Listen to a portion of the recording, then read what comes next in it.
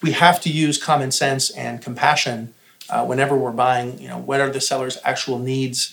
Are we doing something that's fair, or are we really splitting hairs over principle?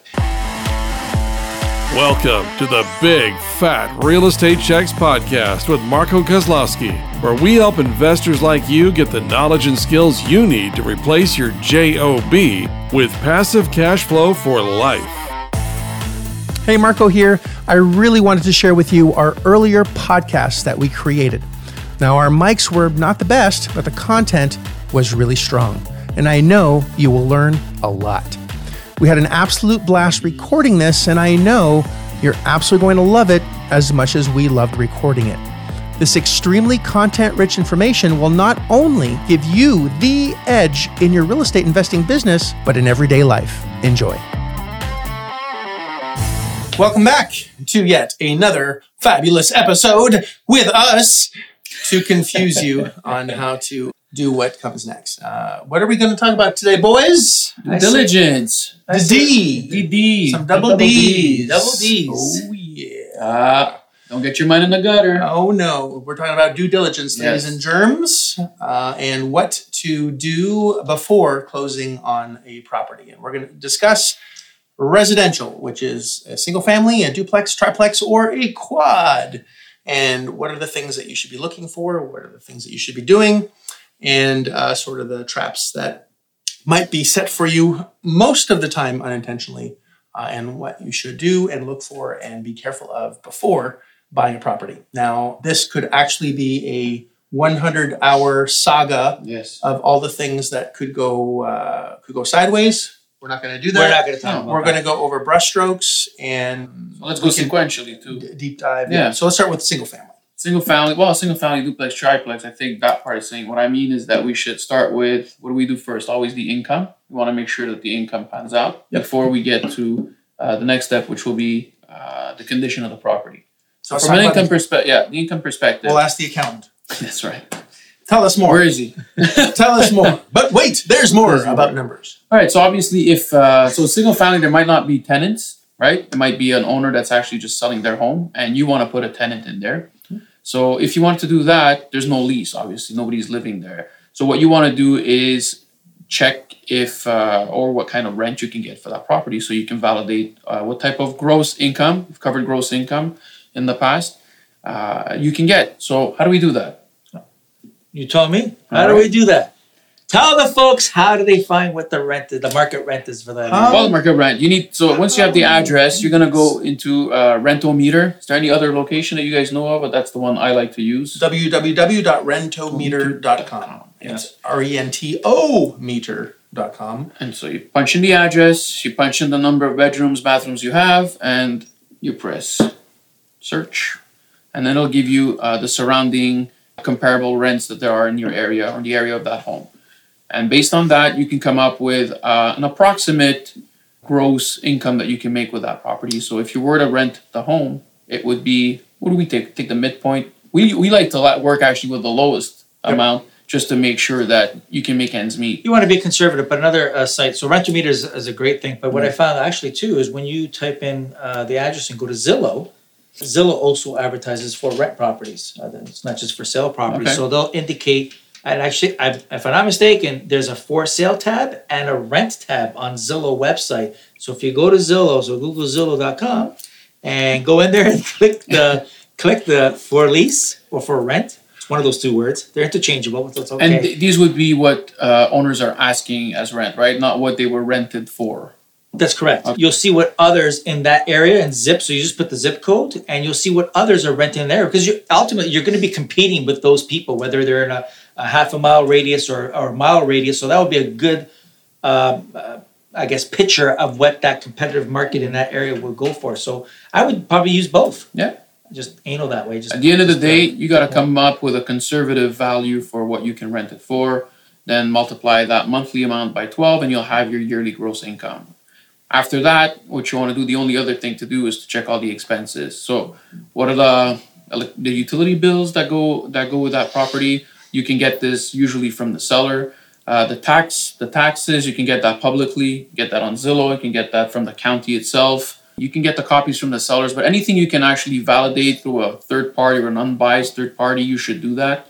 So the property tax, going back on the property tax, you can actually just go. I know on. I don't think. Yeah, Zillow. you put property tax information, and it takes you right to the county website, and it'll tell you right away. Either that, or just Google the county and then tax collector, and you should come. Either way, you got to validate it through a third party. So taxes, insurance. I mean, you can take the quote from the owner, but your best bet is to just call a couple of insurers or a broker and have them quote you on the property, and that'll give you a good idea of what you're going to be paying, because what you're going to be paying and what someone else who's been there for 30 years is paying may not be the same, especially if they haven't had any claims. Actually, I would ask for the insurance. What I normally do is just ask the owner, as part of my due diligence, is just asking for a copy of their current insurance policy. But you have to compare it to what I got to compare it, but I want to see their policy, because their policy may be different. They may have a gajillion dollar deductible, and if they're paying $5,000 deductible versus a $1,000 deductible, your premiums are going to be totally different. Agreed. So I would like to compare it on that, and basically on the dwelling. What are they covering the dwelling for, right?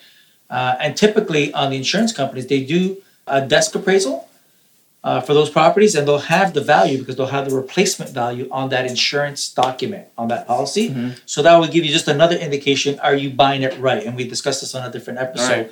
But that, at the end, I just wanted to throw that in. Didn't mean to. And also, and also make sure that you can have a renter in there as well. If it's owner occupied, it changes the dynamic as well on the insurance policy. If you have a tenant in there, and you need liability insurance as well. So there are going to be some varying factors if it was owner occupied versus tenants that the insurance going to be occupying the property.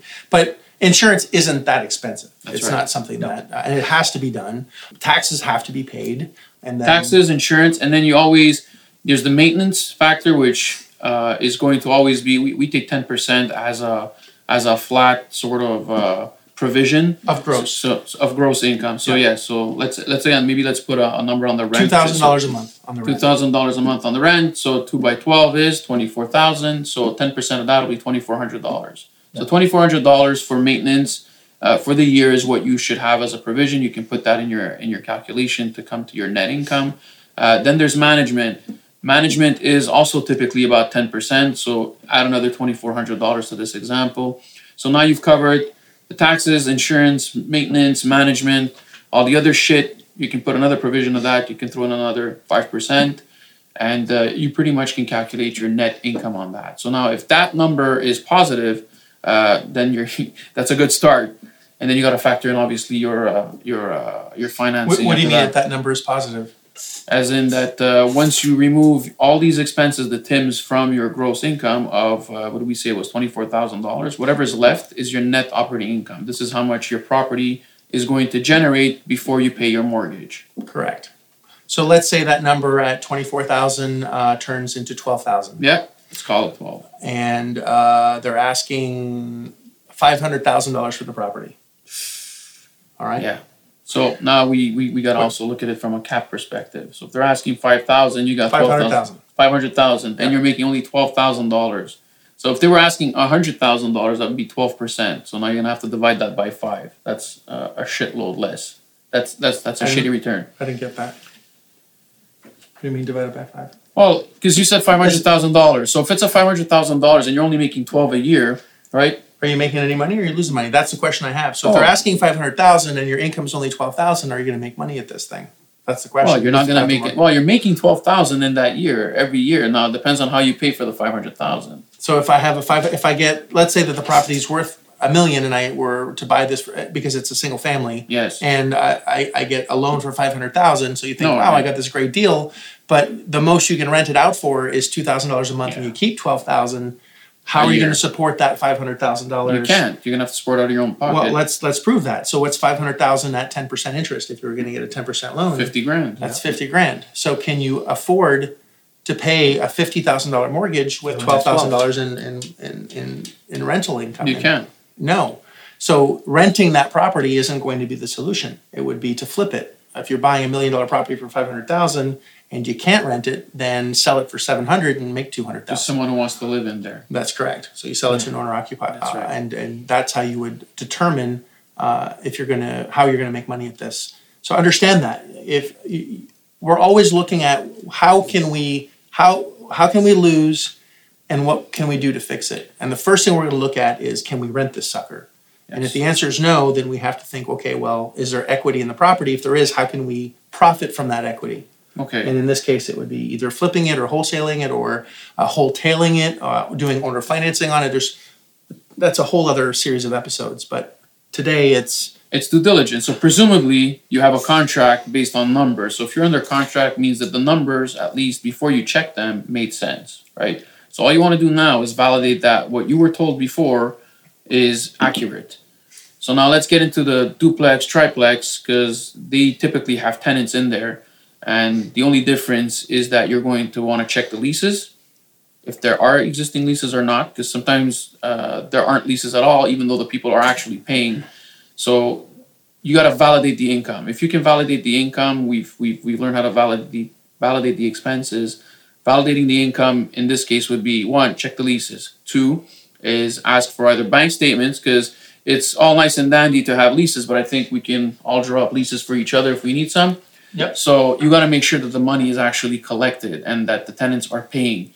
So there's only 2 real ways of doing that. Either 1, you can check in the bank statements that there are deposits equal to the lease amounts. Just want to chime in here that sometimes in smaller properties, they haven't separated their property from their personal bank statements, and there will be some blowback in many cases where if you ask for bank statements, they're going to be like, what the hell's going on? Correct. I've actually had someone call the FBI and call from the FBI saying, what kind of scam are you guys running? I'm like, I'm trying to buy a property.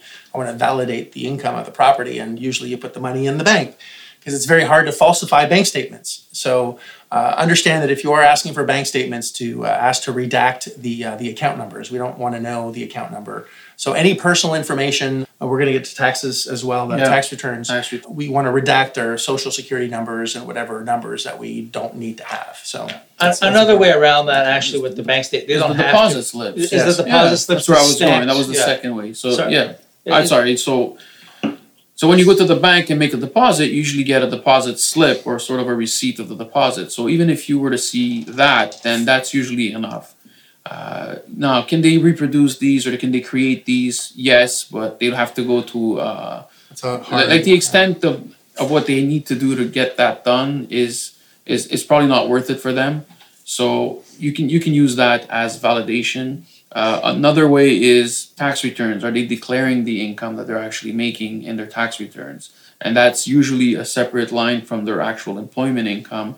Again, you can have them redact the social security numbers and all the personal information, as long as you know that it's theirs in their name or in their entity name if they have this under an LLC or another type of corporation. And you can validate it. On some of these smaller properties, they're mom and pops. And mom and pops don't have the properties in separate legal entities. So asking for tax returns, again, it's on their individual tax returns. Yeah. But some of them, even if it is a mom and pop and they don't have a legal entity, on their tax returns, there's a specific schedule that they use. You can just ask for the schedule, and that schedule is to determine Schedule E. E, I believe it is. I don't know. I'm not a CPA here, but it's one schedule where they can calculate the depreciation on the property. So you don't see the rest of their whole 1040s. You see that one schedule where it outlines the property, and you can see the deductions and whatever. Yes. So you can even see their income for that portion without asking for the whole. And in Schedule 1, you'll have all the expenses that they're actually claiming against that income to reduce their income. So those are certain ways you can do that, and you're going to get some pushback. You're going to get some blowback on this. And all this, like, what you want to do is reduce your risk, right? So if they're not providing you with any of this, then that's going to be an opportunity for you to, tell them that this increases your risk because you don't know if there's collection, and you can reduce the price. You can do a million things. Actually, there's seven things you can do when we can't validate income. Yeah. We're not going to go through all 7 of them, but there's different ways that we can go around that or renegotiate the purchase price. Offering rent guarantees. Wholesaling it. There's 7 ways we're not going to go through that. So once you verify the income and expenses, what should be their next step? So if you're comfortable with the income and expenses and that you are able to validate that your purchase price is the accurate one given the income and expenses, then the second step would be... Well, if we're doing 1 to 4 units, the income wouldn't affect the purchase price. That's just if we do get a mortgage, can we support it? That's right. Well, the value, presumably you've checked that before getting under contract. So we should check it again, or shouldn't we? Why not? I think we should, right? What's it actually worth? Getting a couple BPOs, which are broker price opinions. You could get CMAs, which are current market analyses from different agents, and really figuring out the best you can what this thing is worth. Seeing what the properties that have sold are, not the properties that are listed. This is a big trap as well. Yes, the asking prices. Is where you're looking at everything that's on the market, and if nothing is selling, it's not worth that. I've seen that multiple times where there's a ton of inventory and nothing is selling. It's not worth that then if nothing is selling. It's what the sold properties are that matter. Actually, you can even contact a realtor that's actually selling the house. I know you don't go by based on what they're selling, but you can say, I'm interested in it. So if you're looking at a 3-unit or a quad or 4-unit, you would phone a realtor in that area and say, listen, I'm looking for a 3-unit or a 4-unit in this zip code. Can you help me out? They'll send you one of their listings or a listing, and usually on that listing, there's comps that have already been sold that are comparable, so you can use those to help you determine the value of the property that you're using. So make sure the value is there. Well, the value should be first then, if you're going to double check that. And then once you double check that the value is right, meaning that your purchase price is correct, then you got to make sure that even if you buy it, that you're making money with it. Correct. So now that you've checked that you've made money with it, the third step is checking the condition. And to do that, you can do a couple of things. Obviously, there's the inspector, right? Send in an inspector, a property inspector. They'll check foundation, all the structure. They'll check the roof. Mechanicals. They'll check it all. You want plumbing to be checked, and you want electrical to be checked. If the property has plumbing issues, it's going to cost a shit ton. Electrical. If it has electrical issues, it's going to cost. If it has foundation issues, it could cost. Roof issues. These are the major issues that you want to take a look Foundation are the scariest ones. They could all be scary. Yeah. We bought a property where the tenants poured concrete down the sinks, because they were pissed off at the toilets. So could you imagine that? So it's tenants do crazy things, and we want to know what these issues are before getting into them, so we can really figure these things out. And the inspection report will tell you what the items of concern are, and the inspector's job is to find as many problems as possible. So they're wagging their tail, and they're very happy to be able to get that done. And they're not expensive, like $500 for an inspection. Yeah, that's all of the property. You can get that money back at closing. So that is something that you're going to want to, it's actually the best investment ever, because if it looks great, it smells great, but the mechanicals are shitty, meaning that, things are going to break down very quickly, and the electrical is bad, and the plumbing is bad, and there's all these issues with the property. Not buying that property, it was the best $500 you could ever spend. 100%. Because that is just fabulous. Take that $500 receipt and save it for the next one, because you can actually get paid back on the next deal. And use that receipt so you can get reimbursed on the next property that you buy, so you get that money back as well. So it's money that's invested but not lost, because you can always get that back. And we don't recommend doing your own inspection, because you don't know. And I know we even have to go see it yourself. Well, when I first started doing single families and I sent the inspector out, there's shit that you don't know unless you're in that profession. But there's shit that comes up, like the panel, the lights work and everything, but there was one particular panel. In this particular house, that it was a voodoo. It was a panel that was produced back in the 90s, and no insurance company will touch it. Yeah. No, they had fire issues. Because it's not a knob and tube, but knob and tube is another thing. I wouldn't even know to even recognize what a knob and tube electrical is, and a tube that goes in there. But either way, this panel, with this panel in this particular house, the insurance will not even insure you unless you remove that panel and redo the electrical. So you wouldn't know, or the Chinese drywall. You won't know that unless you're educated. So asbestos. Or asbestos. They'll find that. Yeah. So things like that, even the lead piping and things like that, I wouldn't even know. Again, it's $500-$600. It's when you're buying a property. Less. But even if it's $1,000, you're buying a $20, $30, $60, $100, $1 million property. It's a very little cost to make sure that what you're buying is sound. It's like insurance in the end. Yeah, it is. It's a form of insurance. And it's also, we use it for negotiation powers too. Agreed. There's no inspection period. It's like going to an orthodontist. If you go to an orthodontist, everyone's teeth are crooked to some degree, or you have an overbite or whatever. No, it's really right. So no inspection that I know of, unless you see one, no inspection comes out squeaky clean saying everything's great. No. The inspector looks for shit, and they'll find shit on anything. There's always shit. And on they'll things. give you a timeline of urgency for each of these items. And I'm saying there's strategies that we use when we get the inspection. So not only is it insurance, do you know what's wrong with it, but you'll get that back and say, you know what, that's another tool now, or another strategy to go back to the seller and say, hey man, this wasn't disclosed. Right. Either you got to get these fixed, or we're going to reduce the price. There's kind of a stigma around retrading, which is, we agree on a price and then we go back and try to renegotiate the price based on the inspection. So I know that many poo-poo the idea of retrading. So to combat that, because I don't want to be that guy that tries to renegotiate every deal that gets done. That's terrible and it doesn't build good reputation. What I'll ask is, what's wrong with the property that we can expect? So when we send the inspector, we're going to know these things are wrong, and they're going to disclose whatever they want to tell us. And I can't tell you how many times that there's a huge leak in the roof, and they've never is the roof okay? Yeah, it's absolutely fine. And then you get there, and the inspector's like, dude, there's a huge leak on the roof. It's like, yeah, but it only leaks for 4 months of the year. After that, it's fine. And only when it rains. and only when it's like, come on. All right, but it happens. And at that point, it's like, you told us the roof was fine. And, here's the email that shows that it's not. So, if you're not going to tell us the truth, then we're going to have to do something about that. Again, so, that's it. that's... We just want what's fair. But we account. Always. We listen. I'm not saying I renegotiate every deal that comes back with an inspection, because we account for repairs. The minimum we do, even if the seller says there's no repairs, It's $5,000. we still deduct $5,000 off the bat. Right off the bat. If he says there's nothing. Now, if there is something, we add to that, because it's usually not what they say. If they say, oh, it only needs about $8,000, be prepared to pay about $15,000, and we account for that automatically. But when you get the report back and it's $25,000, well, that's when you have to go back and renegotiate.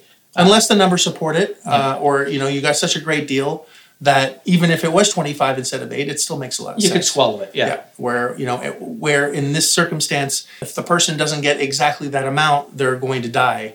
They can't do their operation. So we have to use common sense and compassion whenever we're buying. What are the seller's actual needs? Are we doing something that's fair, or are we really splitting hairs over principle? And our ego gets in the way. It's not about that. It's how much risk are we taking? Can we swallow that risk? And if it's not swallowable, even if they absolutely need the money, but we're putting ourselves in a position of huge risk to help them, that's terrible.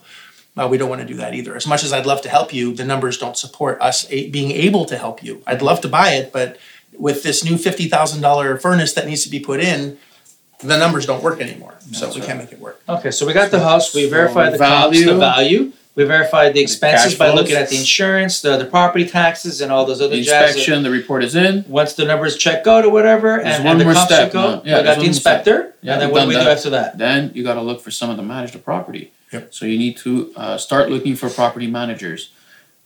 We typically like to send 3 property management, either companies or individuals.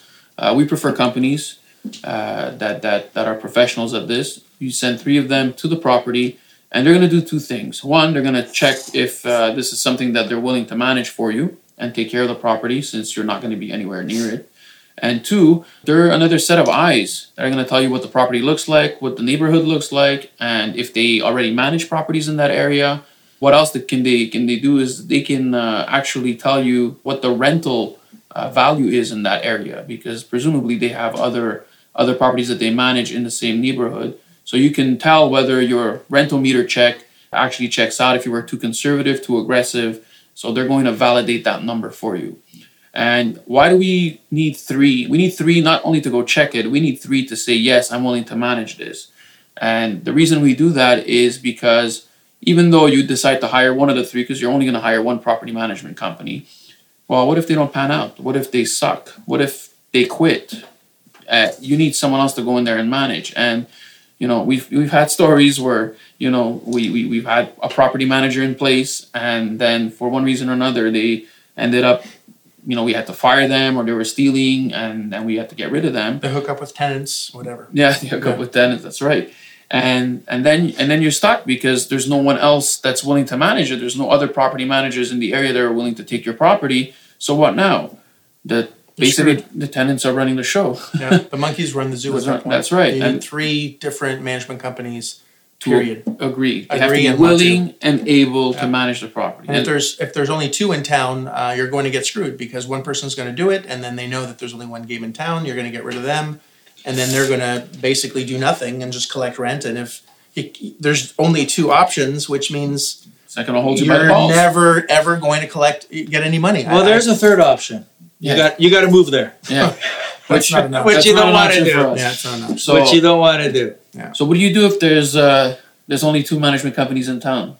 We don't buy it. For me, we don't. We wholesale don't it to a local. Yeah. That is correct. We don't buy it. We wholesale it. We wholesale it to a local, or we don't buy it. It's that simple, and it's not worth the risk because the management, based on our experience, is the most critical part of this equation. Because even if the condition is bad, you can spend money and fix something, but the property management is just, it's irreplaceable. Well, there's two things that will fuck you in the business, right? Actually, three. One is not buying it right, and two is bad management. Mm-hmm. And if you have bad managers, you never collect money, you can't pay your bills, bad things happen, and you need to make sure your management is really solid. So it's important to go through the right checks and balances on your management. We'll have an episode just on, I think, finding the right management team. Yes. I think that will be very helpful for those listening.